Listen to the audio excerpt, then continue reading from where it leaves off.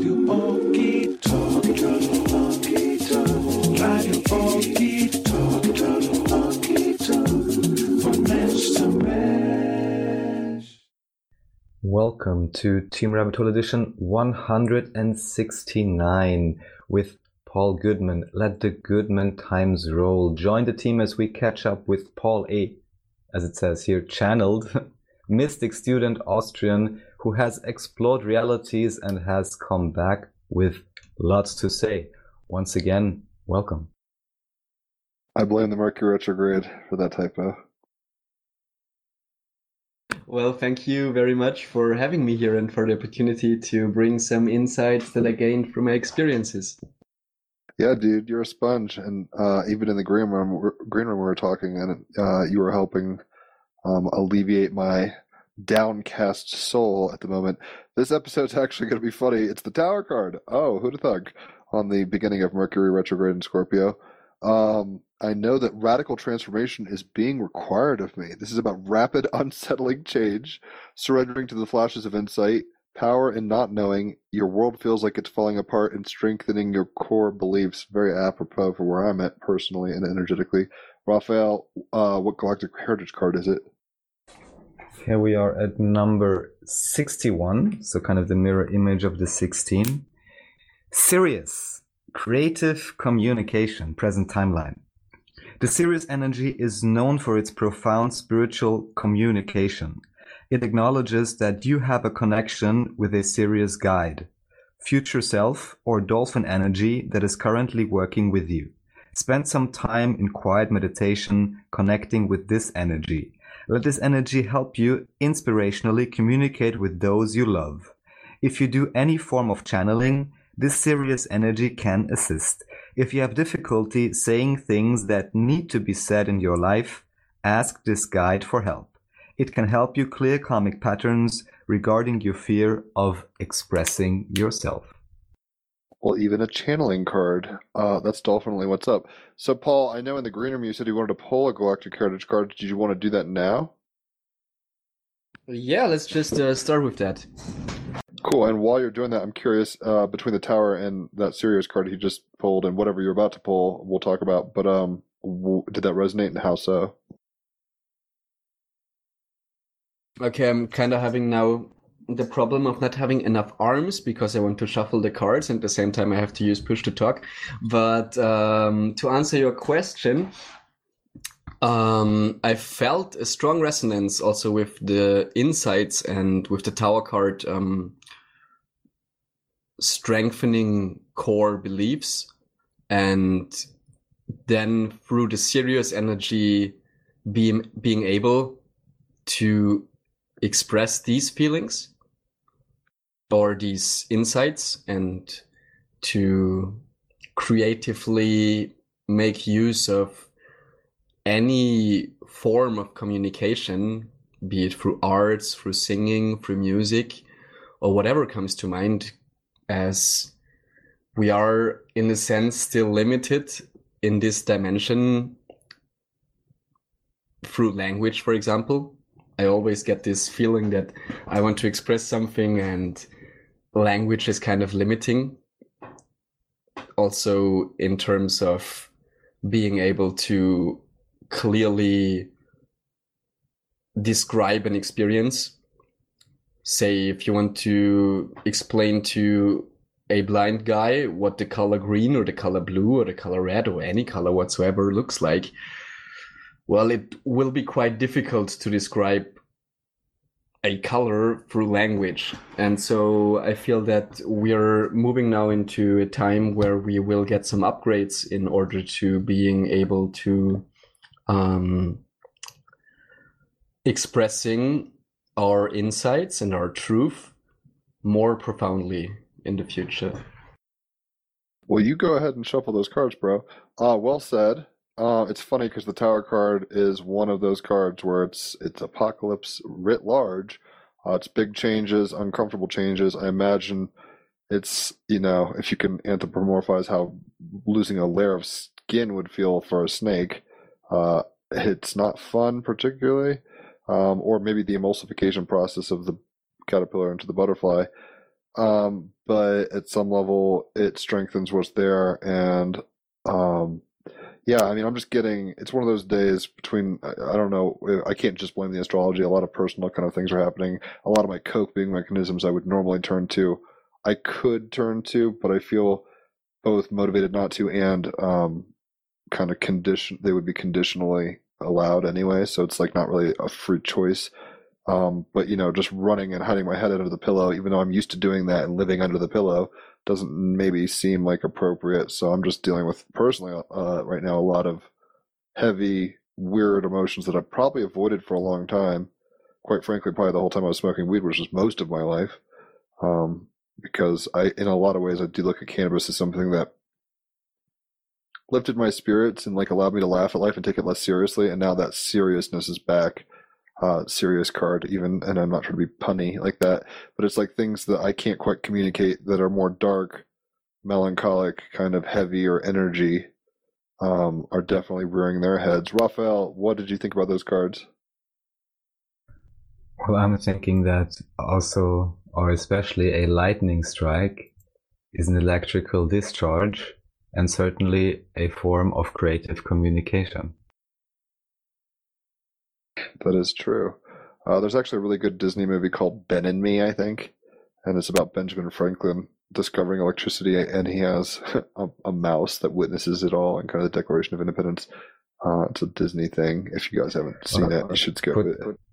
A different way, it's just like, it's seen generally as a card of destruction and mayhem, which it certainly is, but the question is always what is being destroyed, what kind of energy is represented by the lightning bolt, and could it not just as well be, a flash of insight, a flash of inspiration, the breath of God, however you want to call it, because again, the card after the tower is the star, when you can see the sky clearly once again. And this also has a lot to do with, a creative form of communication or communion with yourself on a new level, because, the roof's literally been torn off and the tower's been torn down. So there is less mediation between yourself and whatever you deem to be, quote unquote, up in the sky. That's right. Paul, you still shuffling, or what's up with that? I finished and I pulled a card, and I also totally agree with what Raphael said. It was beautiful analogy and metaphor to talk about the lightning strike. And the card I got is really interesting because I was shuffling and then the card fell out, and then I was putting it back in, shuffling, and then just drawing another card. But it was actually the same card, which is Self-Discipline, number 24. Vega. I know it. Correct. Yeah, I love Lisa Royale Holt. Shout out. We all use your fucking cards. Come on the podcast. But yeah, no, I pull these cards all the time, and Vega is, I guess, like kind of like the Spock equivalent culture. They're kind of serious. Well, am I getting this right? They were kind of serious, but also very mystical too, in a weird way, right? That's true, yeah. And I would love to have her on the show one day, or like listen to her on the podcast. And I will now read the text. The profound nature of vegan mysticism, as you so perfectly put, came from their intense self-discipline. As an example, you see this now in martial arts or meditation practices. Spiritual skills do not develop without this self-discipline and devoted practice. Karmically, many humans now either resist discipline or crave it because of their ancient experiences. What is your pattern? Know that self-discipline is a vital part of spiritual growth, but too much of it creates rigidity. It is important to find the middle ground and use discipline as a tool to further your growth without it becoming a hindrance. Right, so it's like, taking things seriously but not too much, or all work and no play makes Jack a dull boy, and you might snap, but at the same time, I mean, this is where I find it very tricky, where it's like, how does one take things seriously with self-control, discipline, without being too dry and too kind of fascist, basically. Raphael, thoughts? You mean where to lean or what? Well, it's funny because I know your gene key and your whatever your main purpose or whatever is to have pleasure, I think, or something like that. I don't remember it exactly now, but it's Oh, like it's a bit more differentiated. which It's one is it? bliss, ecstasy, universal love. Because there are four main ones, but I think the main thing is bliss, ecstasy, universal love, and something else. But I can look it up. Right. So like bliss and ecstasy. I think ecstasy is what I was thinking of, was it being your like your life purpose in that sense. Mine's purity, which can go two ways. You can purely have a fun time, or purely not do any drugs and alcohol or whatever. It's always been really problematic for me personally to find that medium. I have self-control issues, but I think from the universe or however he's written his own script, Raphael has like a kind of get out of jail free card. He can kind of do what he wants and have fun. So I'm kind of curious, and both of you can respond. Like, how do you look at seriousness and stoicism and good behavior or whatever, self-discipline, like these things that we talk about in Oh, light this is of great. these things? Okay. Thank you. So I totally should have gotten the book back again. Gene Keys by Richard Rudd, who, as we like to repeat on the show, is going to come on the podcast. Hell yeah, Uh, November 17th. Finally, for real, yeah. So that's great. Because you mentioned seriousness, and so now I just pulled up my chart, and so the main four ones. I'm not saying this because I want to talk about me, but just to have a case in point. And in this case, I'm offering up my, occult ID, as I like to call it.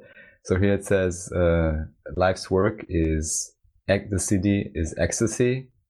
Evolution is universal love. Radiance, how could I forget this one, is stillness, of course. And the purpose is bliss. So it's kind of funny that, life's work is ecstasy and purpose is bliss. I mean, that's a nice setup. Sounds like a good time. Sounds Yeah. like you can walk around with a martini Pretty glass much. and do whatever But you want. Yeah. to what you have been talking about in terms of how serious to take it or not, that's actually the prime one in my case, the life's work line. And here the shadow, so this is number 46.5 in this case. And the shadow for 46 is seriousness. So we could now discuss or divine or read what the repressed aspect is and what is the other one? The rebellious aspect, right? That's the shadow parts usually. Then the gift aspect of seriousness is delight. And the Siddhic aspect then of seriousness is ecstasy. So any of you can make sense of that? It does make sense, in a sense. Go on, Well, Paul. Yes. Like I'm not so much into the gene keys. I'm very interested in it, but I don't even know my own chart, to be honest. I know about all of my charts, probably like Mayan astrology and whatever. But the gene keys I have to look into, and to get to Raphael's occult ID, as you so beautifully said, I feel that it's very much aligned, so that all the qualities kind of fit into each other, like these nice steampunk artifacts. How is this here? Zahnräder. I'm sorry, I'm Yeah, lacking like the gears or the clockworks or something. Gears, Actually, exactly. if you even look at the human design chart and you kind of look at it, how do you say, with hazy eyes or whatever, it could look like a steampunk clock or something, because you have the flower of life in the background, the I Ching surrounding it. I'm sure, Jim, you've seen those charts. They look kind of I'm not even sure what to say. In a spiritual mechanical. sense. Exactly, right. So, I mean, Right. you were saying seriousness leads to ecstasy? I would rather recommend to redefine your seriousness, because in my channeling experience, I've been also in contact with beings from Sirius, and they're like not what we would call serious. They're actually quite funny. In a serious sense, there is a balance to being seriously funny. There is the saying, isn't that seriously funny? And so I feel that being serious doesn't mean that you always have to have a straight face. You can also, and maybe that's a more Austrian approach because we love cabaret, talk about quite serious topics in a very funny manner. Well, And it seems that- to help the psyche. I mean, if you take it too seriously, you'll snap, right? In a sense. Or if That's you're true. if you're too That's- rigid, you'll snap. That's actually what anthropologists say, because I also study anthropology, and in anthropology there is a subdivision of anthropology is called anthropology of war, and there is an author who says that to cope with war, human beings tend to make fun of it as a kind of psychological self-defense mechanism Ouch. to just Well, right. It It's- reminds me of Old Boy, the Korean thriller. It's like laugh with the world, and the world, laugh and the world laughs with you. Cry and you cry alone. I mean, we can just get overwhelmed, and it's like everyone's on their own trip, and it can be too much. But we have to make light of it. It seems in order just to cope. It's essentially it is a coping skill. I mean, I guess the Yeah. question is whether you're coping with it, but still either joining the army as a combatant or something, or even, I mean, here we could get into, like paying taxes that without fail will also go towards what is commonly called defense spending, however one may see that now. That's true, but I just want to add that it's not solely making fun of war in order to cope with it. It's just that after wars, people tend to kind of, while still having learned something from the experience, like really taking their war experience or whatsoever seriously, but at the same time kind of making fun of it sometimes in order to kind of auflockern, to make it like lighter. And about the defense spendings, I saw recently a post where Trump apparently said, without having checked it, but I saw it on the internet, so it must be true. And it was him saying that America and China and Russia together spend most of the world's money for military resources, and that if these, he said in this quote that these three countries can get together and make a more sustainable use of this money, and that he thinks that it's possible. That would be dope. I mean, the term that we're talking about is a spoonful of sugar helps the medicine go down. Life is bitter. I mean, Buddha says it's suffering, right? It's not easy. And I think sometimes these hard, I mean, maybe that's a presupposition. I don't know what Bashar says upon that. I mean, if that's a belief that life is hard, because part Of course me is it's a belief. I'll just answer that right away. well, obviously at a level it's a belief, but like what's true generally for most people, and are they choosing to believe it, or is Well, this what's- outside of that yeah, of belief? course. That's Well, a very what's philosophical question. What is true? But what's certainly true for them, if they experience life as hard and they believe it is hard, I mean, how many people would you see that you would deem to be in abhorrent poverty, and they can't stop smiling and will even give you share their meal with you? They don't you know any better. In a sense, I mean, that's the Pandora's box problem. They Then haven't opened the wait, box. but know any better than what? Than The distractions of attachment and desire, as Buddha Okay, would put it. yeah, but that's a different It's like they aspect have of knowing. they have a purity about themselves where they're like, I love watching frogs leap each other at the pond because that's all I can do because I'm uneducated and blah blah blah or whatever. And maybe there's a beauty in that simplicity, but at the same time, they're not dealing with abstract concepts largely. I mean, I don't want to generalize too much, but the point is, people who ignorance is bliss at a level.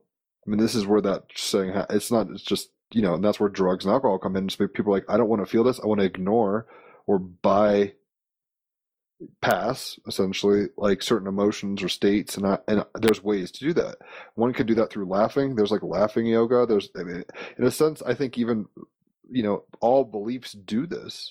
That's why I don't really understand what the substrate of reality is, because I think how we tell ourselves about it creates a level of reality to it. But is that just us getting stuck in a feedback loop of our own making? For example, I'm sure Dick Cheney and people who are into the war machine love doing what they do, or else they wouldn't do it. So they believe it's good, and they'll defend it. They'll create policies, right? Whereas the kid in Jakarta who's fucking gets one meal of rice a day and watches the frogs hop, they're not on that wave. So maybe they haven't opened the Pandora's box to the degree where they have so many distractions, so much to attach to, so much to identify with and believe in that's superfluous in a sense. Just one aspect I don't get is in terms of substrate of reality, in terms of the mechanistic construction, for lack of a better term.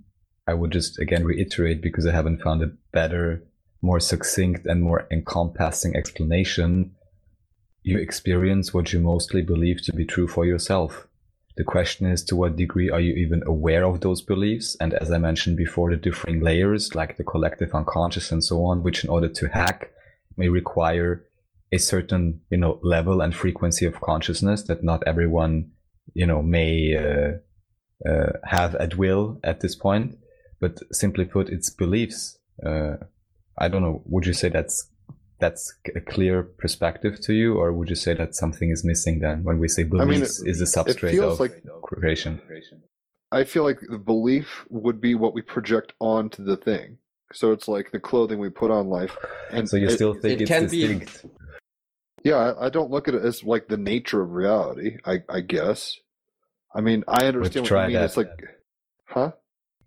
I'm saying try that, because I can kind of understand this idea that then you kind of take it halfway and say, okay, we all believe something about this reality, but it's still actually one reality, where there's one geography, where there's one political landscape, there's one attitude, there's one whatever, and we all have our own perspectives, and then it kind of looks different to everyone, but it's actually just one and the same. And this level of consciousness exists, but this would be the template level reality or the collective unconscious level. Whereas even here, there are agreements made. So then if there is a mass consensus agreement for a certain idea, then that may, in a not really objectified, but agreed upon sense, appear, let's say, similar to everyone, whilst they, of course, still create their own versions individually.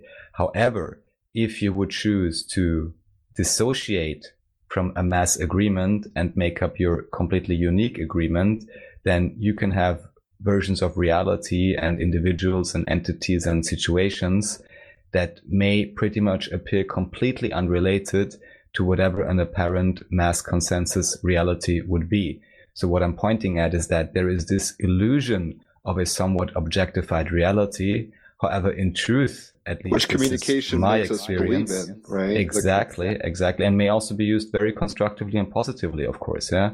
But fundamentally, at least as far as I can understand, it is really only an individual choice.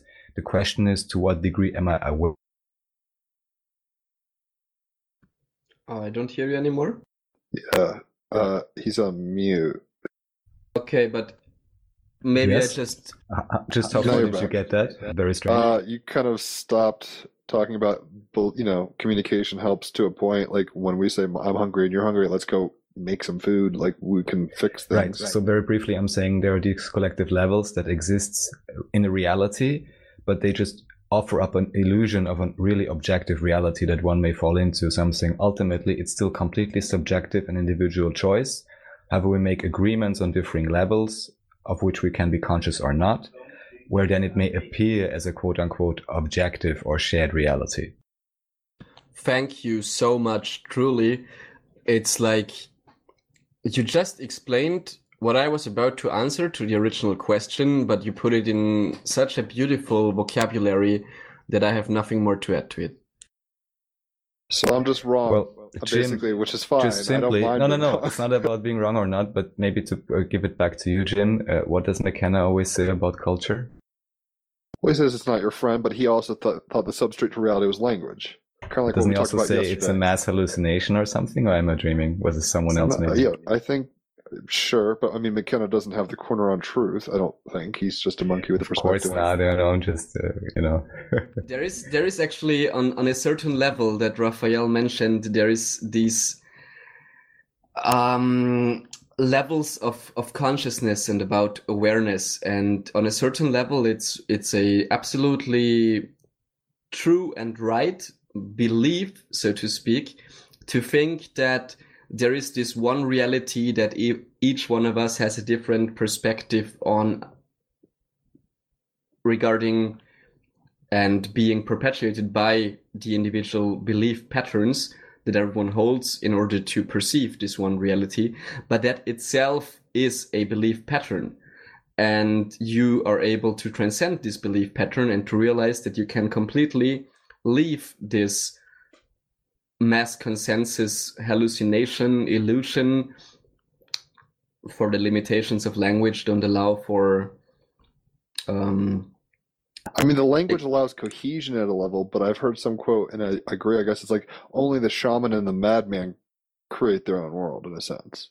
So what Raphael's talking about, it's like not too many people, and I think I was doing it in a way with psychedelics, but now that I'm off of psychedelics and stuff, I'm like, shit, I didn't do a lot of the work. Like it feels like I was bypassing or something. That's completely up to your own, discernment and experience, of course. What I would like to say, however, there is, of course, in my estimation, again, a completely and absolutely objective reality. However, the only attributes of that reality are existence itself. Exactly.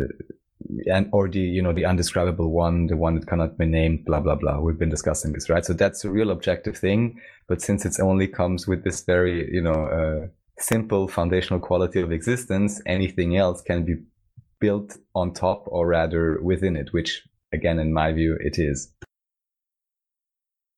So how do you guys look at like the Bashar equation in terms of like, I mean, maybe part of my, I as a double Gemini, I say things like I'll say the truth, and then I say it out loud and I intellectualize it, and then like application is very different, and maybe I'm not, I'm whipping up a cool medicinal shake, and then I'm not drinking it or whatever. But it seems like, does Bashar address like suffering and the ease? Like Raphael, you're always saying this is as hard or as easy as you prefer it to be. Whereas, other people like this thing is by nature difficult. And maybe that of course, like Jesus. That's a belief and that's a definition. What, Jesus? Jesus said that? Oh, he's like, this sucks. I don't want to die. God, can I not have this cup? Okay, I guess I'll go die. Like, his preferences weren't on the table at that level. He was going to a higher role, if you want to put it that way, if that story is to be taken seriously. But, or Buddha. It's certainly like, to be taken seriously, but it's not to be taken literally. And maybe the differentiation, and this can be, of course, different for everyone. And I'm just assuming this, I really don't know, but there may well be, somewhat balanced, maybe only intuitively spiritual lives, very simple, being lived in perfect harmony and excitement and joy and bliss also upon this planet.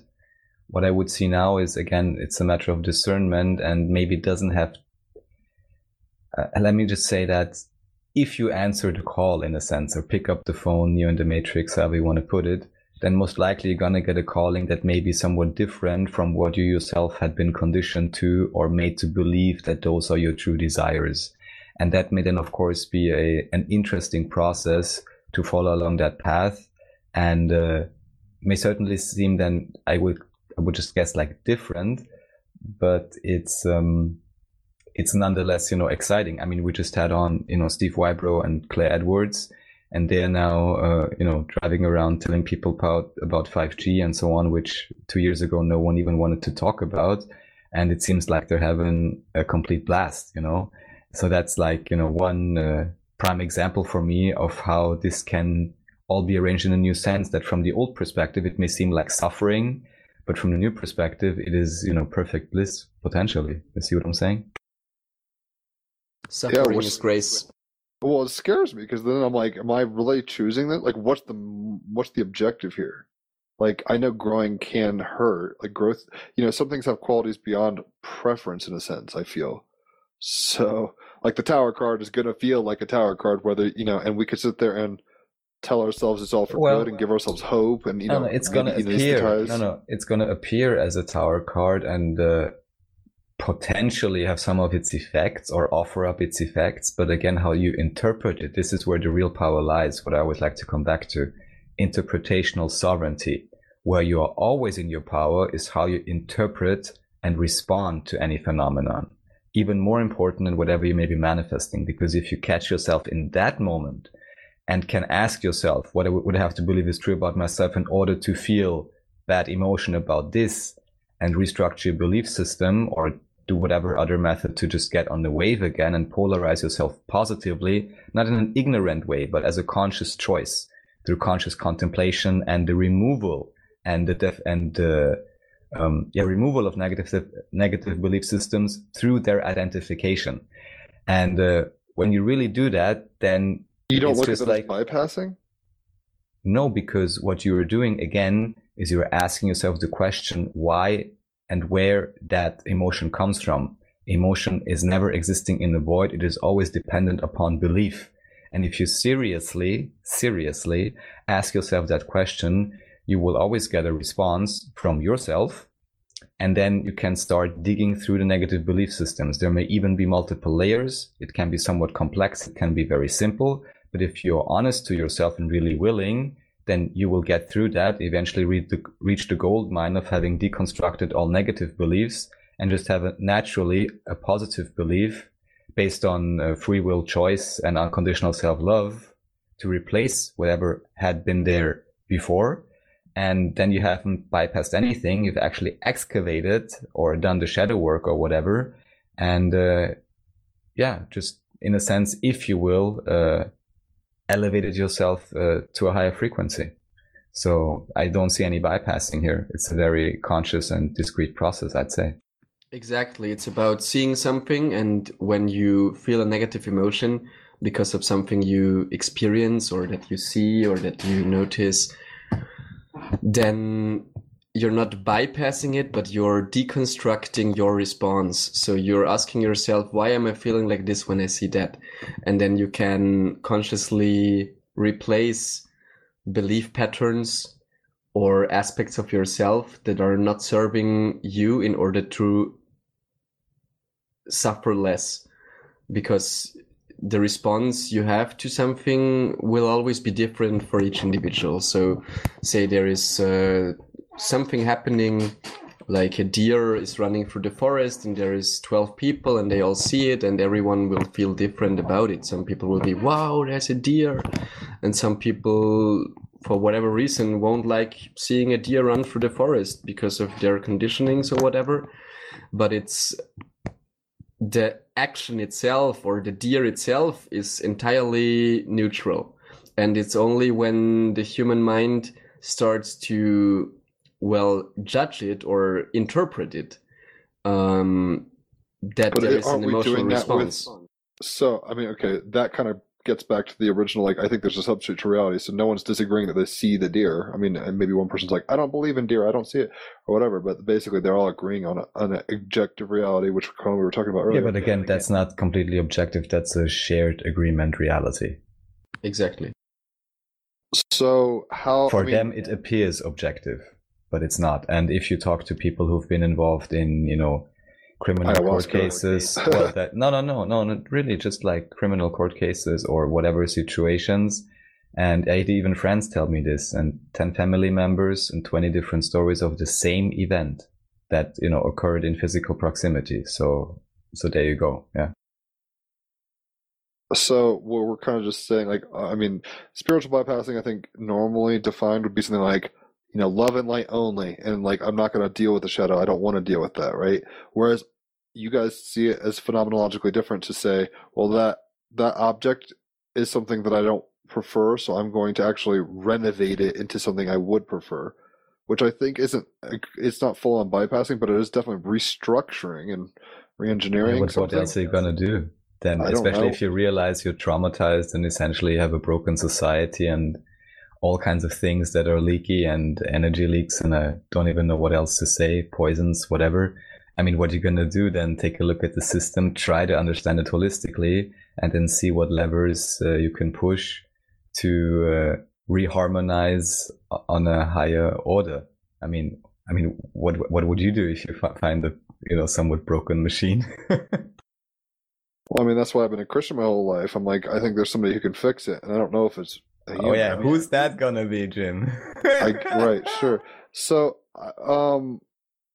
what do you guys think of in terms of the Bashar method? In terms of, I mean, his whole thing is have no expectations. So, you're renovating with no expectation in an outcome. In that analogy, I mean, I imagine when you're like, this isn't preferred, so I prefer something else. Are you just rerouting energy as opposed to? Do you see what I mean? Like, it seems like, okay, so there's a river, and you're like, I don't like where this is going. And It's used not to going necessarily this way. about rerouting. It's more about actually removing resistance. That is the proper definition of negative belief systems. And pain is resistance to the natural self. And this is maybe really something to be said as a mantra. I'm not sure if this is the correct phrasing, but in terms of, well, pain certainly. And pain is resistance to the natural or higher self.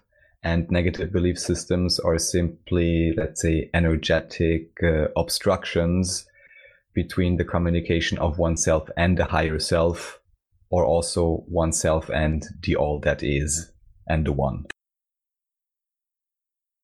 Make sense? I mean, Thank you, I'm Raphael. gonna have to re-listen to this podcast because I feel like I'm just emotionally dazed right now, and I'm asking questions. But I mean, it feels like, I don't know if you've ever been to a funeral and you're just crying a lot. I haven't been crying much, but it's like I just feel numb, basically. So I'm like asking questions that I don't even know if there's answers to, and maybe I'm just not hearing right. But then it's like I don't want this. But then I'm like, is there some level of me going through this that's higher than my understanding now? Kind of like Jesus being like, well, I don't want this, but I guess I'll have to do this because I have a contract or whatever. Well, it's not even about a contract. It's and it's not even about here. Well, also, but it's not even about moving it and saying, oh, in the future, you can also do that, of course, because it's true that in the future, tomorrow, whatever, it's going to be much better. Yeah. The way I like to look at it is through the tarot. I mean, there's different cards, and just as we talked about, yeah, there's a Tower card, yes. There's also a Star card coming right up, and if I can have a higher perspective and see more of the film strip at once, then I will at least not be as completely distraught and destroyed when I experience the Tower card, if I know what's coming next. So that's one thing, and so it can be seen in context. I think that can already assist greatly, at least me. And then again, of course, within the immediate moment, again, asking yourself, what would you have to believe is true about yourself in order to feel this negative emotion now? And then you will get pointers to the belief systems, and right in this now moment, you can start replacing that. So I would say it's the belief reconstruction and it's the context that's relevant. Paul, feel free to rant. I know I've just taken over this podcast with my issues. It's okay. It's okay. That is just human. You know, humans are, pirates are, and I totally agree with what Raphael just said. I want to get back to this one thing you mentioned, which was the shaman and the madman, who are able to construct a new reality. And first of all, being mad is also is something that is, in a sense, very, let's say, subjective. And for better response, we will use the term of the shaman for this example that I want to provide, because the shaman certainly can have a new perspective and he can construct reality in a new way. And just as a mechanic has to, well, first get out of the car or get out of the machine in order to fix it, so will the shaman have to exit the machine or the constructed reality in order to make it better and to constructively, positively repair it, so to speak, to use this analogy with the mechanic. And well, what I want to get to is that once you are outside of this car, or you are outside of this shared agreement reality, you can co-create a different kind of reality that then can be the new shared agreed upon reality. And this happens also on the level of the collective subconscious, as also through psychedelic experiences, but also through meditation, we are able to gain new insights and gain perspectives on reality. And I don't make any difference in between like having a proper ayahuasca ritual and meditating for 30 years and chanting Sanskrit mantras. It will get you to the same, not quite the exact same, but it will get you to a similar point. In German we say, das ist nicht dasselbe, aber es ist das Gleiche. And so from that point, you can then create a new fixed or better or more harmonious, less suffering, freer in terms of abilities, in terms of, possibilities type of reality. And once you've done that, and of course, as the Beatles or John Lennon always said, you're not the only one doing that. So as people do that, and as we optimize, in a sense, our reality and our shared agreement reality, we are also accelerating the frequency of the planet and raising the frequency of the planet, and at the same time providing a new shared upon agreement reality. So you can, and that happens on many levels simultaneously, also parallel to what is already happening. So it's kind of an interesting observation that this happens at the same time on parallel timelines, so to speak, and also simultaneously there are kind of these points where these timelines cross in the infinite, and on a collective subconscious level it is possible then to reach a new agreement that allows for a better life for all individuals upon the planet. Your cat sounds like it's going berserk. Yeah, my cat is like really interested in my lemon tea, which I'm kind of You guys have an agreement. You've let him drink it in another timeline. maybe, I don't know. This cat is actually amazing. Cats are also really great beings that are here to assist you and to show us what we can also, imagine all humans would be like cats, and we would just like chill out all day and have fun and get food, and this is kind of the planet that I want to live on. Well, that means you're doing a good job in Well- your environment. Have you seen cat fights or heard them in like streets? And like, there's some funny gifs of like cats standing and walking all scared and shit. They do all sorts of weird things. Cats are my favorite. Cat fights. Yeah, I heard a few of them. They sound really scary. Yeah, but- they sound demonic. Yeah, indeed, demonic.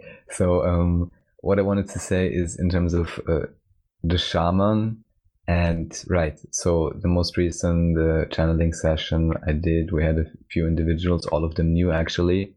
I may have mentioned this briefly last show, and the topic that came up was psychosis, but the introductory statement, to which I think no one actually then later referred back to during the question session, which is always fun for me. I'm kind of like, oh, this is kind of the setup, and everyone appears at least to be completely ignoring it, which of course I'm completely fine with. I don't care, but it's funny. And so the intro segment was actually about unlocking from a past and a future in a sense. So realizing again that all power lies within the now, and it includes the apparently oh so solid illusion of a past. And then basically most the session was used up with questions referring to psychosis and, to be precise, the past definition of someone else, usually a doctor or something, that those individuals would suffer from psychosis and therefore had to take drugs or whatever. And one of them even mentioned, he said he really didn't understand what was so bad with the so-called psychosis. He felt more like in a trance or shamanic state or something. And so just want to say that Well, these power are cards some can be interesting disconcerting. correlations. Oh, Like, of course, I mean, but I've had It's very psychosis. interesting that you mentioned that, because in medical anthropology there is this distinction between disease and illness, and what you're describing is that the doctor has within this society, within Western society mostly, has more authority to talk about medical issues, and so he's prescribing or like talking about the disease, which is the psychosis. And for the patient, it's more of an illness, and his illness may even not be bad at all. It may just be an elevated state of consciousness. So the individual perspective of the patient is getting within past society. So what I want to say is that we have to change society in a sense that what the patients are experiencing is also getting more voice, and to kind of have a harmonious agreement and have a more communication about it, so that it's a shared decision, that the doctor and the patient together decide about the treatment, and not the doctor says whatever he read in the book to kind of quote unquote treat the patient, right? And I'm happy that there are doctors who are really going into that direction. And I think that we also had this before in ancient Greece or ancient Rome, for example. There were always these kind of more harmonious patient-doctor relationships, but that's a whole another topic that I don't want to get into too much. I think that in the end, health and mental health and actually everything concerning health is pretty much also connected to stepping into your own power and to being self-sovereign, and to say that I can get help from professionals in various departments, but also nowadays in this information age, I might as well just get my own information about whatever I'm experiencing, and that may even be better, because also there's differences in cultures. There's socio-cultural differences about hearing voices, for example. In Western societies, it's mostly considered madness, while in indigenous tribal societies, it's actually a gift, and you actually will get a raise of status in the indigenous societies, while in Western societies you would get your status lowered. Even though that also changes as society is also constantly changing, and there's even within society kind of a split in terms that for this example of hearing voices, that nowadays also in Western societies it's getting more and more popularity to see this as a gift instead of a sickness. Yeah, you just said quite a bit that I wanted to touch on. So, I mean, in terms of the voices thing, I mean, and another way to look at it maybe is like movies like Apocalypto, which is by Mel Gibson. Like the warring kind of individualist is looked at as the bad guy, or whatever. And in the Western society, like cowboy kind of mentality, and or whatever, like shoot first, ask questions later kind of thing, is looked at. It has been more traditionally looked at as like good. It's just funny how these things are all explaining themselves. And maybe, like when people hear the muses, maybe that's how because it seems there's an objective reality happening, something's happening, like voices, and then people have different cultural values that kind of try to delegate how to deal with that. And it seems like mostly in the West, people have just been like, look, we want this machine to work, so just fix yourself. Whereas it's not a whole lot of necessarily like listening. I just finished watching an anime called Your Lie in April on Netflix, which is really good. It's only 24 episodes. It's really, really emotional. It's about like a genius pianist who has a nervous breakdown after his mother's death on stage, and then gets coaxed out of it by another performer and stuff. It's like a high schooler. It's just really good anime.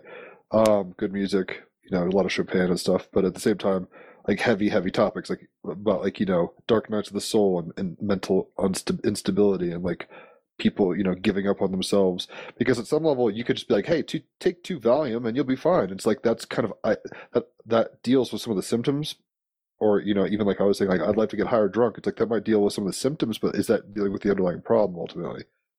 And it seems like maybe some of the cultures where they don't try to just fix the problem, they try to hear the person out more. Um, tower cards aren't fun, basically. So it's like tower cards happen, and just trying to anesthetize to do that just so you function. I mean, maybe people need periods of grief. It's tricky because I mean, not everybody's mental health is the same. So some people have like chapel paralysis and like dark nights of the soul or whatever more regularly, it seems. And that's problematic. That's why there's prescriptions for depression and all this kind of stuff, which could be anything from go jog or go do ayahuasca or here's to some Xanax or whatever. There's all sorts of cultural kind of prescriptions for these things, depending on one's culture. And then it seems that, and I'm feeling this now, especially today, it's like I have to go through this in order. I mean, it sucks, but it's like it feels like almost like a rite of passage or something that I've been avoiding. Whereas like there's quick outs, like quick exit ramps, but it doesn't get me closer to the destination. And the destination's on the other side of this pain or uncomfort, either discomfort or confusion. Right? The tower card was saying being okay with going into the unknown. And I think sometimes, especially with stability and mental health, it's not always rainbows and unicorns. It's like there can be that's what they call chapel paralysis. There can be moments where you're like, I'm going insane and I don't know how to feel about this. That's the whole point of the Matrix. He's like, I know something's wrong with the world. This feels crazy. And is it just me? It's like, no, Neo, it's not just you. Have a red pill. We've been looking for you or whatever. And that doesn't always happen. Sometimes, whether like our friend Corey Kaplan, who just recently relocated to Portland, but was having a lot of troubles with that. He's coming back on the podcast. We could talk about that with him then. Or Wally Sharold yesterday was talking about, having kind of moments where you sync up with everything and you have this kind of moment where you're the guru, and trying to express that to others without sounding insane is tricky. Or you see the light and like how to describe the light. Should you describe the light to others, etc.? It's just an interesting moment, and I mean, it doesn't. I have Mercury and Mars in the 12th house in Cancer, so I can get very moody very quickly. I think we have a culture that tends to like want to hit the easy button and fix things quickly with distractions. And it's like, maybe I've just got to go through some of this. Maybe it's collective and I'm just processing for the collective and I'm experiencing the anxiety of the collective. And it's not even just mine, demons particularly. I'm not really sure how to put all this. I'm kind of rambling. Just to briefly respond to that. So just briefly, number one, you have to resonate on some level. Otherwise you couldn't even perceive that emotion. However, to a degree, what you say can be true, even if it is still ultimately an individually held belief. It may well be that, especially after going through the first layers, one may find, in a sense, let's say, collective layers of negative belief, which also need to be transcended. It doesn't really mean they're not yours at all, because if you hadn't agreed to them, you couldn't experience them. But there is, let's say, some variant of that to the whole process, in my view. I think. Go ahead, Paul. Thank you. So I think that, basically what Raphael said was very briefly summed up and very good response to that. And I want to add to that seeing this process that you're undergoing as a rite of passage is actually quite a high perspective on it. And I feel that it would benefit you if you would stick to that. And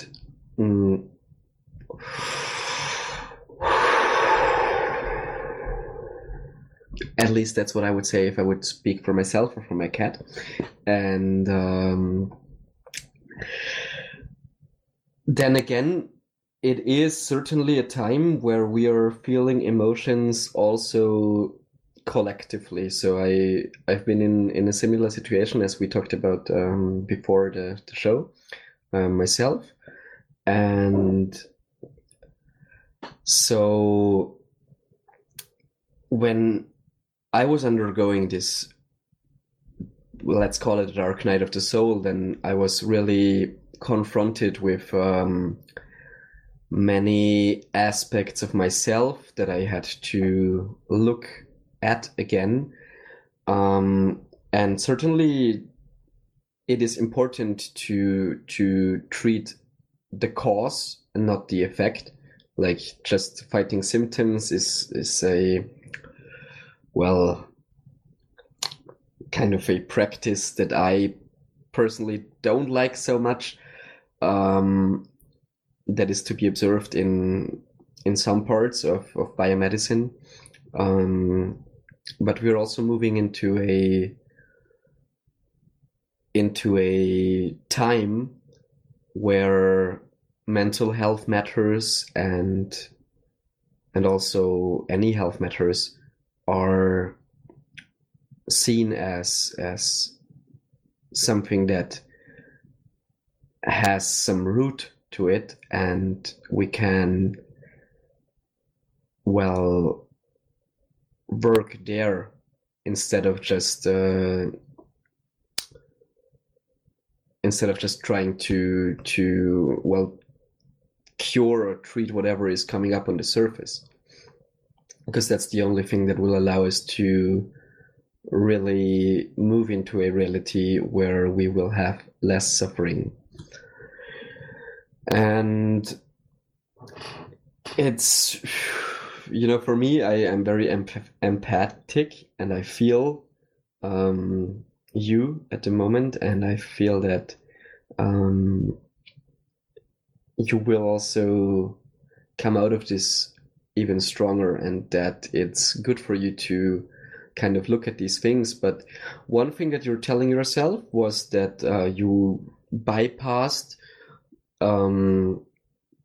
so many things, or that you were kind of accelerating and not looking at certain, not doing your work, I think you said. And I don't know if that belief serves you, because in a sense you were doing some work on other levels of consciousness, and it's now about the time to bring your insights from the astral realms more into a lower dense frequency. And that is sometimes, if you really push it on the astral realms, then it can feel like a lot and a lot of dense energy, but this too shall pass. And so it will be possible for you to integrate what you've learned. And I don't think that you skipped anything. It's just that you gained a lot of insights and a lot of clarity on other levels of your being, and you're now bringing those insights and this clarity and this purity into your being. And that does then also helps the collective, because we're all connected on some level of this reality. Like it's shared, and that is just the response to what I felt, or what I was feeling is beneficial to say now. And I hope that it helps, even though we also are in the process collectively of transcending this helping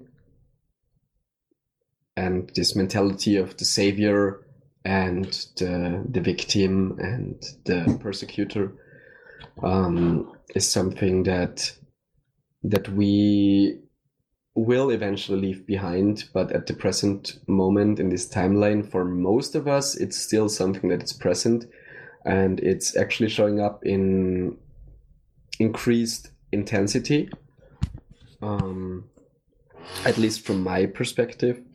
And then again, I want to just come to something completely different, and that is this differentiation of this one objective reality, because it does exist, or I'm not quite sure about if it even exists. There is one reality, and that's full stop. That's the sentence. There is one reality, or one reality is, full stop. That's it. It's just, it is. But there is a difference in between something is, something exists, something appears, and so on and so forth. So there's these levels of Ness.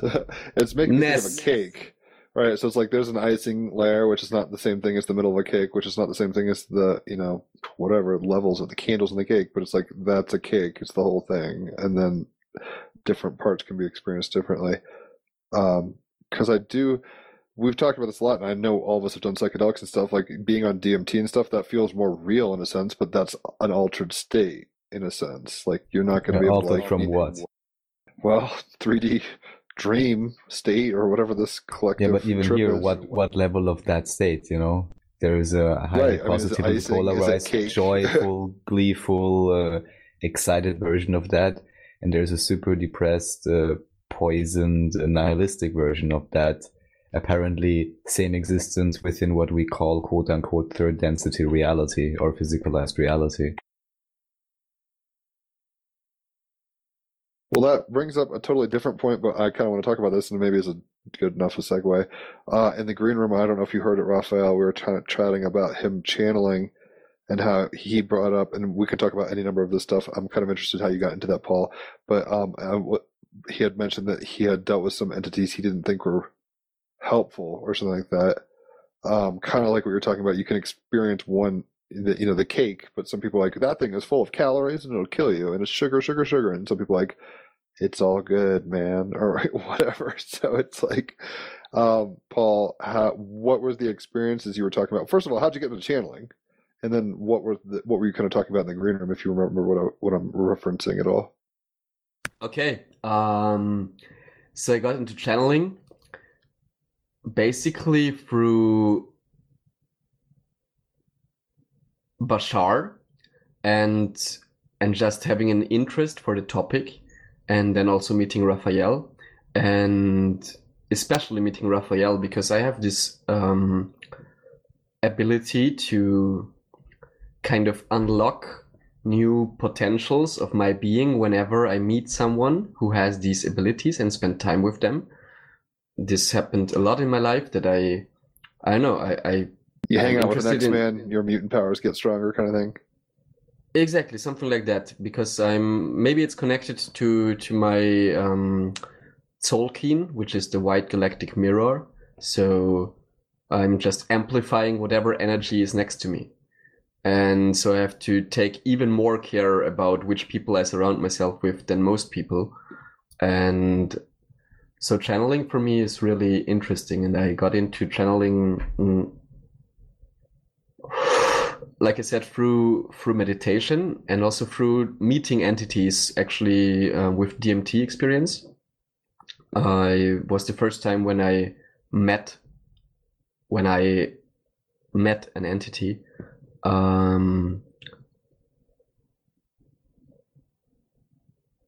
And so I'm very grateful for the earth providing DMT for us to experience it in a more profound way, because I feel that it's also a way to get to know God, and that it's a very powerful entheogen that is something I'm very grateful for on this planet. Didn't you recently post a meme, Jim, regarding that? I post so much shit, I don't recall exactly what you're referencing. Something along the lines of, I dare you to, what was it again? Something like, I dare you to prove God to me, or some like atheist against someone and accusing him or whatever. I dare you to do this or that. And the other one says, I dare you to smoke 0.1 or 0.2 grams of DMT I don't think I and still not posted believe in that. God, or something like that. I don't remember posting that, but who knows? This is one of the side effects of being a Gemini. I do things without being conscious of it sometimes.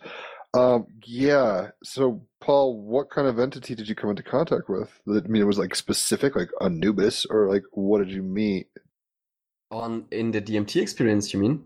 Yeah, like because you were saying Bashar kind of turned you on to the possibility that this was a meal on the table. It's like, oh shit, I can do this, and then you did it. It seems through meditation and psychedelics, and you said you came into contact with a specific entity. It's the first entity that I was seeing. I was in contact with other entities before that, but this was the first entity that I could see. And it looked like a cosmic guide. It looked like a clown. Um, it's not really. This is where we get to these limitations of language. I cannot put into words how this being looked. Maybe art and painting is better for that. I can look maybe if I find a picture that kind of resembles this being later, but it was Did it this. articulate a name, or was it just an energy that you're interacting with? I mean, I guess how evidenced was it to you? Was it kind of just like, oh, it's an ephemeral vibe, and I think it's here, or was it like, hi, I'm Jack the Clown, and I'm here to guide you? It didn't introduce itself with a name, or he or she didn't use a name, but that's maybe because I don't really do that either in my day-to-day life. I don't care about names at all. I just see people and I see auras, and I don't really care about your name. I don't really care about names at all. I just remember faces, and I just recently started to get back into this practice that I hadn't done for years of asking people or introducing myself with a name,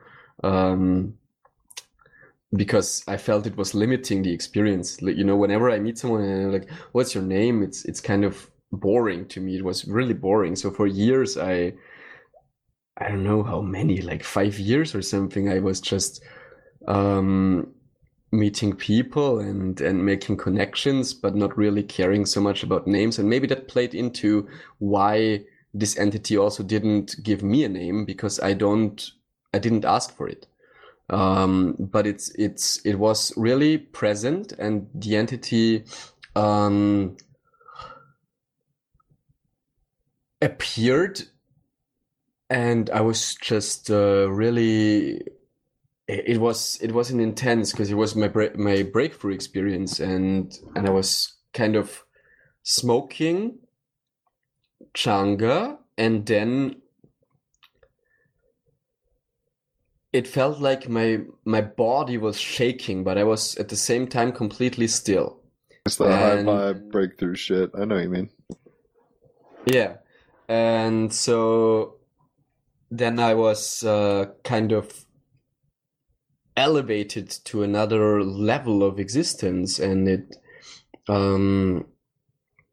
first I saw many shapes and geometrical patterns, a light, and kind of indescribable experience, really beautiful experience, and an experience that is really so powerful that well, it's been some years ago now, and now I feel like maybe I want to have a similar experience again. But it was not like that, okay, I'm gonna do this again tomorrow. It was like so intense that I was really like, okay, I need some time also to integrate this. And to get back to the entity, it was colorful. It was really like it had all colors, and even colors that I think were like new colors. And it was like guiding me through various realms, and Was there a showing me lesson?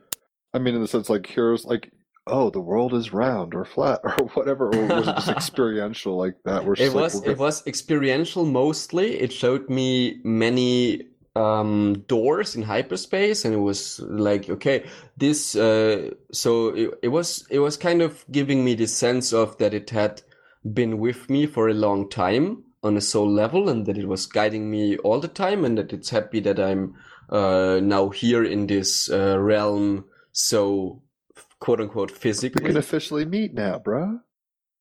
Huh? Kind of, it was like we can meet now, or Yeah, we however. can officially meet now. It was like, yeah, it was like this, and it was really nice. And then it said, okay, this door you can go there, and then you can do this, and this, and this is that, and it explained to me various levels of hyperspace. And it also said, this you don't have access to, this you have access to, and this you will get access to once you have learned this lesson and that, like similar to Akashic Records or Akasha Chronic, where you can only read that which the Ascended Masters give you access to. and which is actually kind of it appeared to me like the best kind of security system that I ever experienced, and it's way beyond anything that we have on this in our like IT or whatever. I don't know so much about IT security, but I know that I watched this movie and it's called No System is Safe, and it's about IT on our planet, and so that it's kind of basically this movie says that it's possible to hack into anything, but on this level in hyperspace, that's certainly not the case. There is really guardians and gatekeepers and access and ascended masters and beings that are really making it secure. And so anyhow, it showed me these doors, and it showed me some insights, and then the final lesson or the message was, don't take everything so seriously. And then the next thing I know, this is like, it gave me this message, then I'm back in my body and I just start laughing hysterically for, I don't know, like 10 minutes or so, because I realized that everything I experienced up to this point in my life was just a cosmic joke. Well, damn, that's beautiful. Rob, I've when doing DMT, it seemed like I was coming into contact with guardians of thresholds and things like that. So I totally know what you mean in terms of like energetic, I guess defenses is too strong a word, but it's like designations. Raphael, what are your thoughts on that? Well, the Fool archetype is a common experience as a kind of guardian of the threshold, or, any other role that he could take.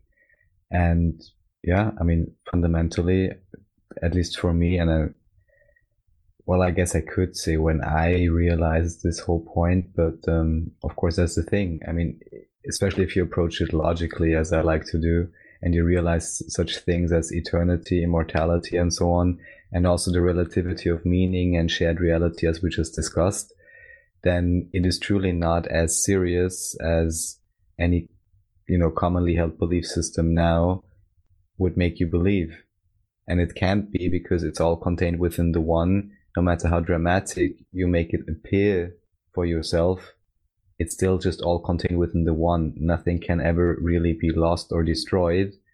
And then, of course, the natural response is to laugh at yourself for all the ideas and things you took oh so seriously, and then ideally integrate it into everyday life, not meaning that you stop caring about others or about yourself, but just having a more relaxed approach, because again, this maybe even more humorous or just positive approach in interpretation will actually assist you in the creation of positive synchronistic realities. That's the other thing that many people then think, oh, I'm afraid because I'm not worried enough.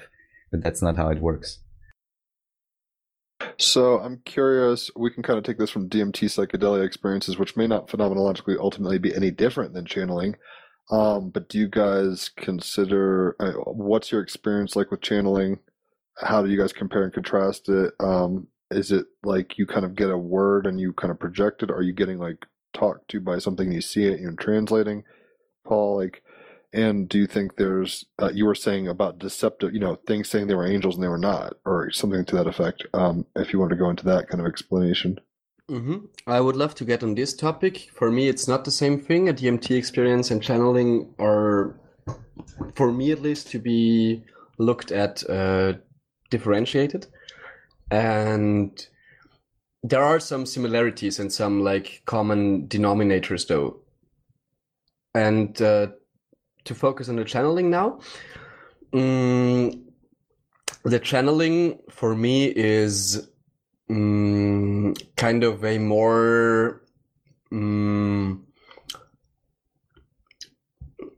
how to say this, it's less about seeing. So the DMT experience was very visual, and channeling to me is not visual at all. It's just being tuned into a field of energies and receiving messages. And I had this, psychology would maybe call it the psychotic episode or whatever, where I was just to me, it felt like there was spirits speaking through me, and I just let them. I didn't really feel myself so much at that time, so I was just a vessel for the messages of the cosmos in a sense, and I was speaking, or that's the point. I wasn't speaking. It was not I. It was my body, but it was not me speaking. It was just messages coming through me. And at that time, which was at the beginning of my channeling, sometimes there were also messages that they were helpful in some sense, but they were not aligned with Pokemon, because it would be as With if Pokemon, you said? Yes, with Pokemon. So they weren't because- wholesome. No, they were. Let me finish this, Okay, sorry. please, because they were not aligned with Pokemon in the sense that if I would go into the Pokemon Center and have my bicycle on select, and I would press select, and the Professor Oak would say it's neither the right time nor the right place for this, and at that time it was kind of bypassing this message. So I was just speaking things that were true, or that were or there were messages brought through me that were assisting also the human consciousness collective and our species and our planet. But at the same time, sometimes they wouldn't be received, or they couldn't be received properly, and that led to many emotional responses from other people. Let's say I say something and it's just not the right moment to say this to someone, and then they would go emotional. And nowadays I know that even these kind of messages still served a purpose, because a seed has been planted and it shall grow. But I'm now much more conscious about choosing the channel consciously, deciding which beings to talk to, and about also having the right set and setting, and not just randomly channeling messages that are helping myself and the people around me, but not really respecting the emotional and not really feeling into the room, so to speak. Like if I'm eating dinner with 7 friends and they're talking about, I don't know, anything like how beautiful is nature, and I'm suddenly channeling something about the I don't know, a star system very far from us, then it wouldn't really fit into this timeline and not really fit into our collective shared experience at that present moment, but still serve some function in bringing a message. And nowadays, as I said, it's for me become more clear that it's important to also know when to channel what, and to consciously ask questions, and to just do it more consciously. I would say that I've been unconsciously channeling for some time, and now I'm consciously channeling, and consciously channeling is much more beautiful and much more I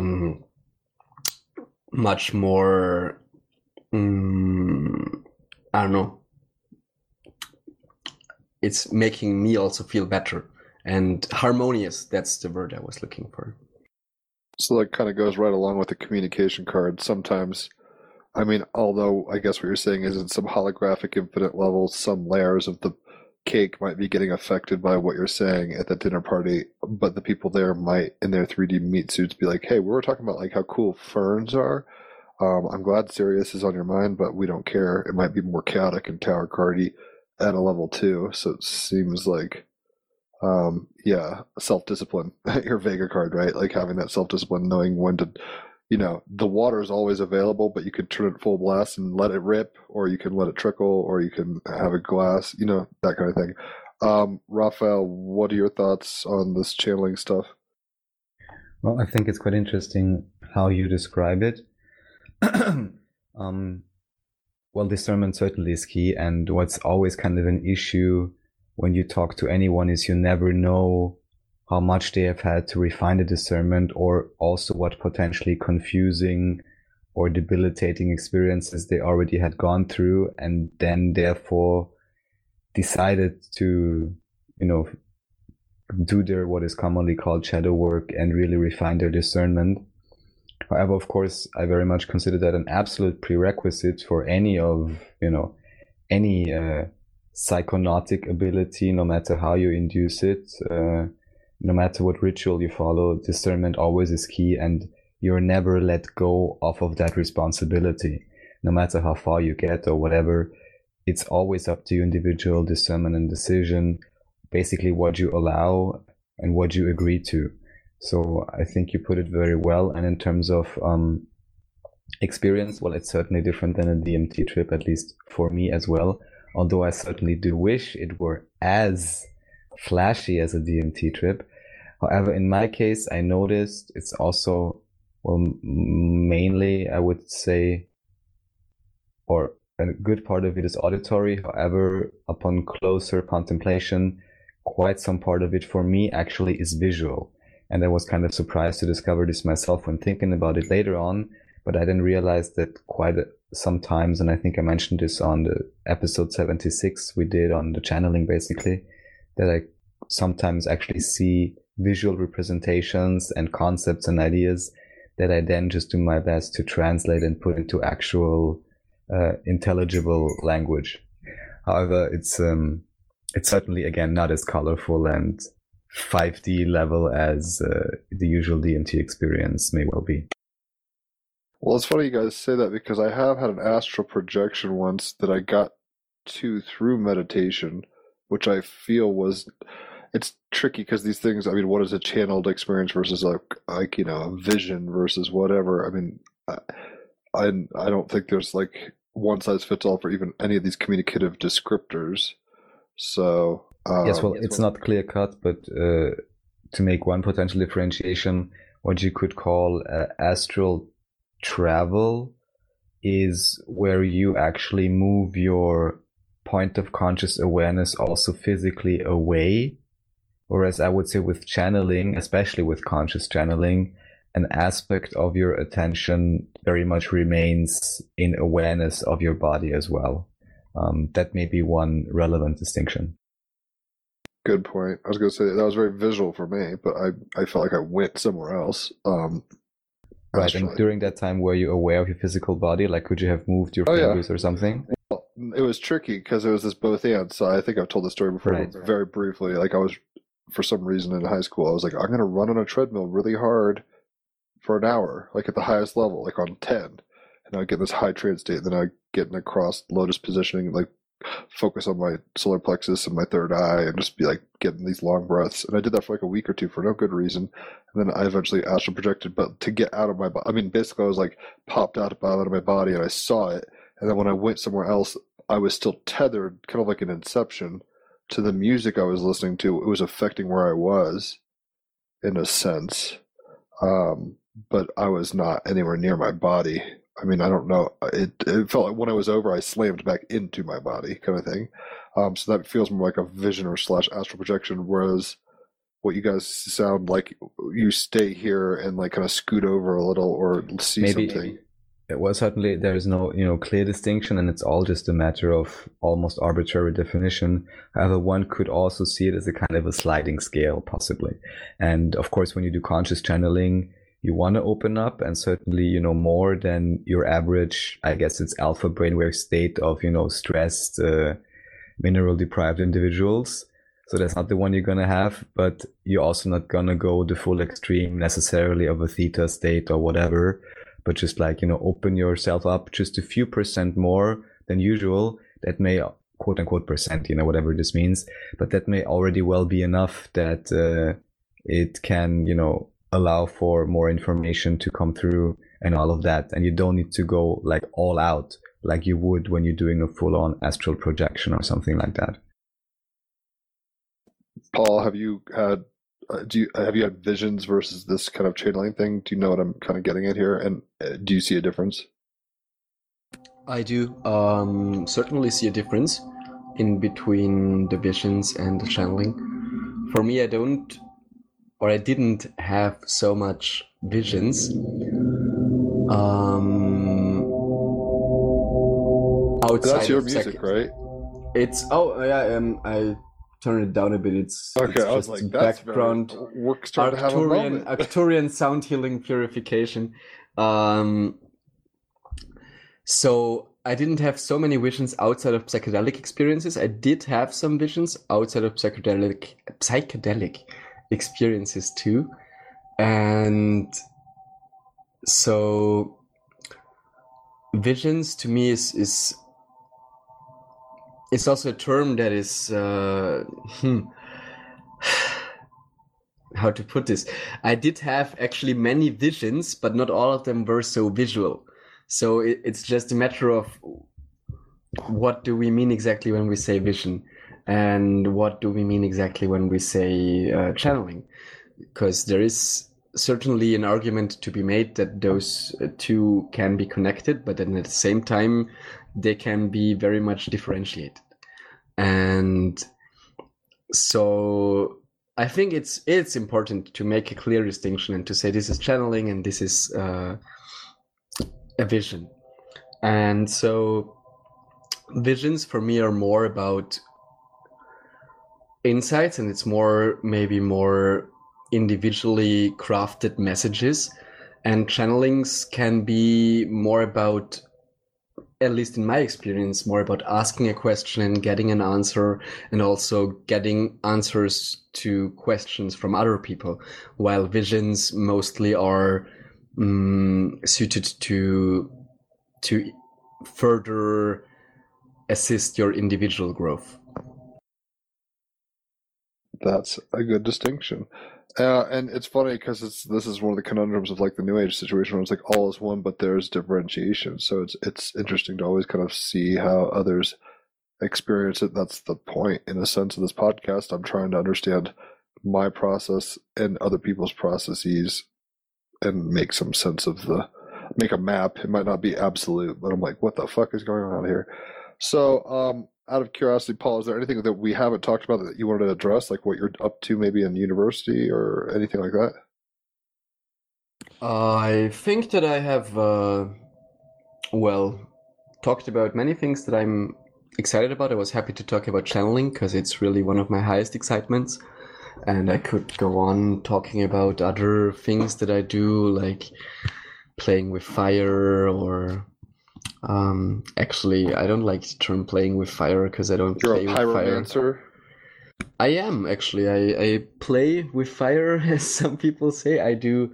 I say that I don't do a fire show, except when you book me for a fire show, then you can get a fire show, you can get a fire ritual, you can get... I'm very good with fire, and I love fire, and I make a fire... performance is maybe a bit better, but I don't even like performance because it's so much about having an audience. For me, it's really a sacred ritual. When I light like tools, fire juggling tools, for me it's about connecting to the fire, and for me it's also really much about honoring this sacred element, and I can also make it very much ceremonial even. And university-wise, I mentioned, I think, the medical anthropology. I'm also specializing in anthropology of religion. And it is quite interesting, even though for me, I'm happy that I also read books privately, because some of my favorite anthropologists, like Joseph Campbell, for example, or Sir George James Fraser, or Wolf-Dieter Stoll and Christian Rich, are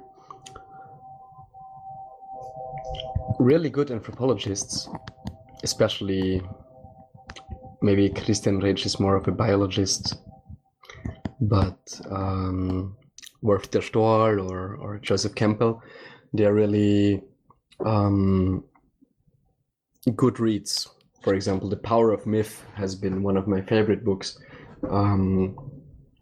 And also all the books about about plant medicine and the plants of the Celtic people and all this nature spirituality.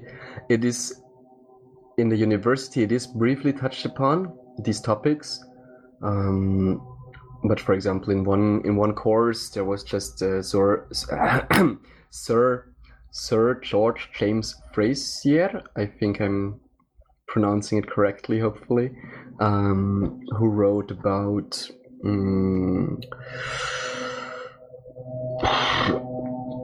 many things, and he wrote this. I'm looking for the title of the book, but it's about. It's not religious. The phenomena of religious experience or something like that, is it? It is about that also, and he's mentioning like rituals and practices of priestess of Diana, for example. Or he's also talking about power. So it was in political anthropology where his name was mentioned, but by coincidence, or actually because it was recommended to me by a master teacher, Jeff Bomey, who recommended to read this book, The Golden Brow. It's called The Golden Brow. The Golden Bow. The Golden Bow, yeah. Oh, exactly. yeah. There's a whole the king kill myth and all that kind of stuff. I have friends that are actually Wally Shorold, who was on yesterday, does stuff with the Sync Book. The Sync Book people are all about that shit. I've got a copy on my computer. I have yet to read it, but the idea at some level is like, you know, you got this. We don't have to get into this now, but the king kill, where it's just like, oh, look, there's a king. He has a daughter. The prince comes in and he takes the king's place, and then he's the new king, and then the peasant Stuff from out like of town. that. Yeah. And the priest of Diana, who's living in the forest, and he has a shrine in the forest, and he's the priest of Diana as long as another guy comes and kills him and takes his place and stuff like that, which Kind of like Holy Mountain in a weird way. Brutal ancient practices. But then one argument was really fascinating to me, that is about being free. And you would think, you know, the Queen of England, for example, is so powerful that she must have freedom.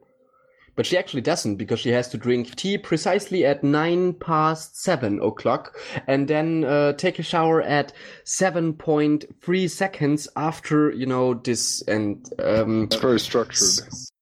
Exactly. And where is the freedom in that? That's a question that is asked in this book. I guess it depends on the definition of freedom. Some people think of freedom as like, I can ride on a horse into the sunset or stay next to the river or whatever I want with my horse. And some people, you know, think that, I mean, this is kind of what martial arts is about, and I guess dance in some way, where it's like if you get into a certain mechanic enough, like you know, transcend it in some weird way. Yeah, so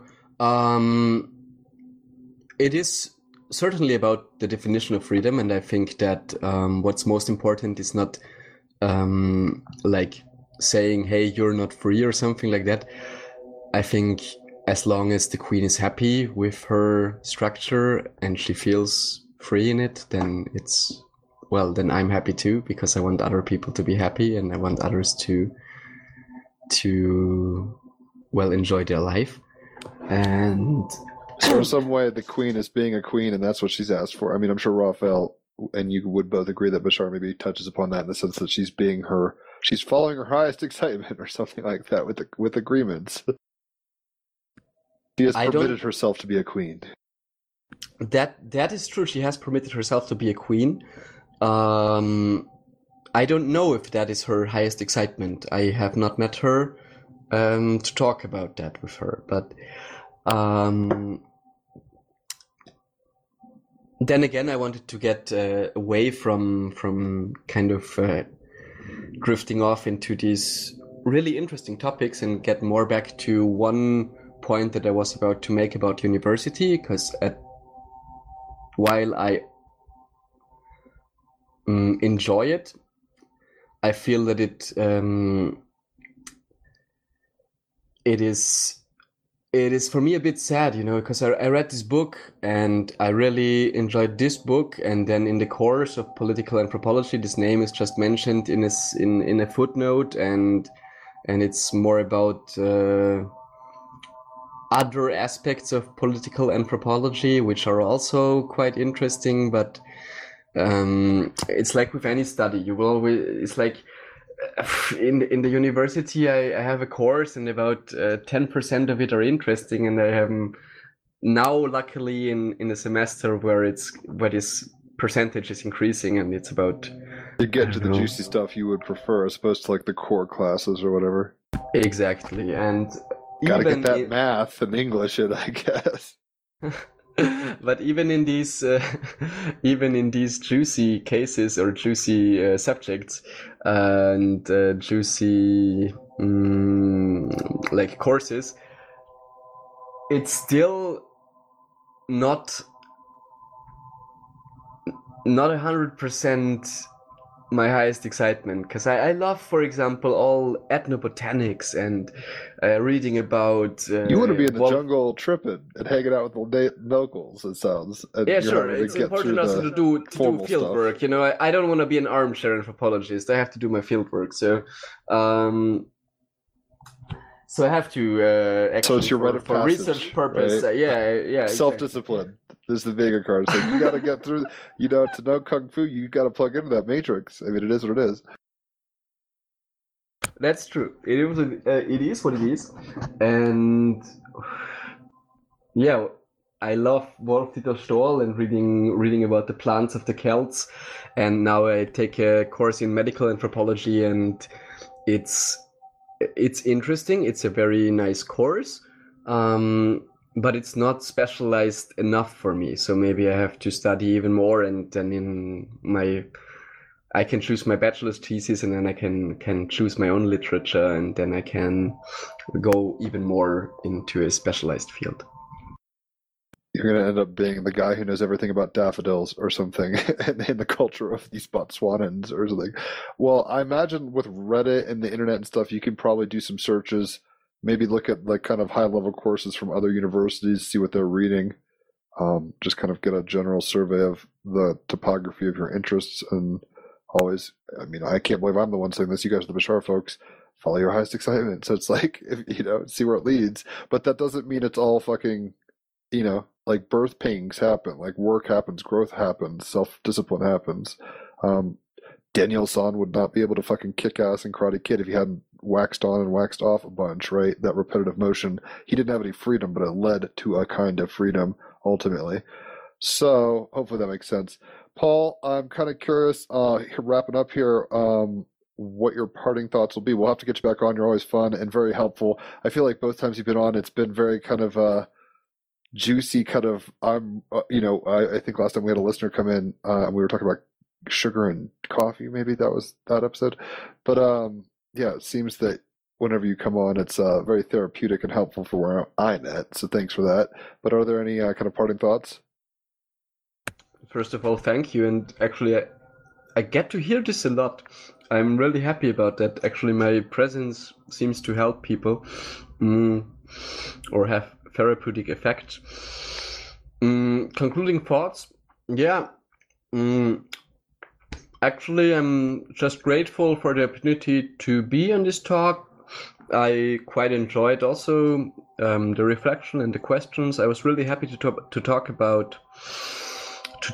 about channeling, and also about my relationship with fire.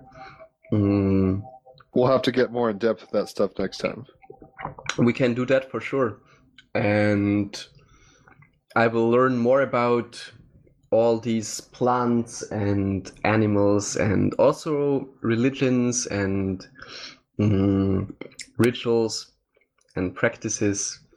And you're going to write a paper on cats and lemongrass tea or something. Lemongrass tea sounds amazing, yeah, and about honey and the bee's knees, and how important it is for our planet to save the bees, and for that we need a lot more cannabis. Well, these are definitely rabbit holes we can go down next time. Thanks again for coming on, y'all. It's always fun to see who comes in here. Find the others. That's what I'm about. And we all help each other. So he was a key in my day.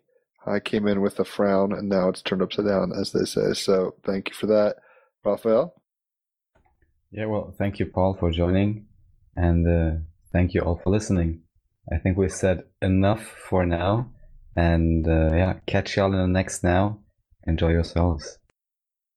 Radio Okie Talkie.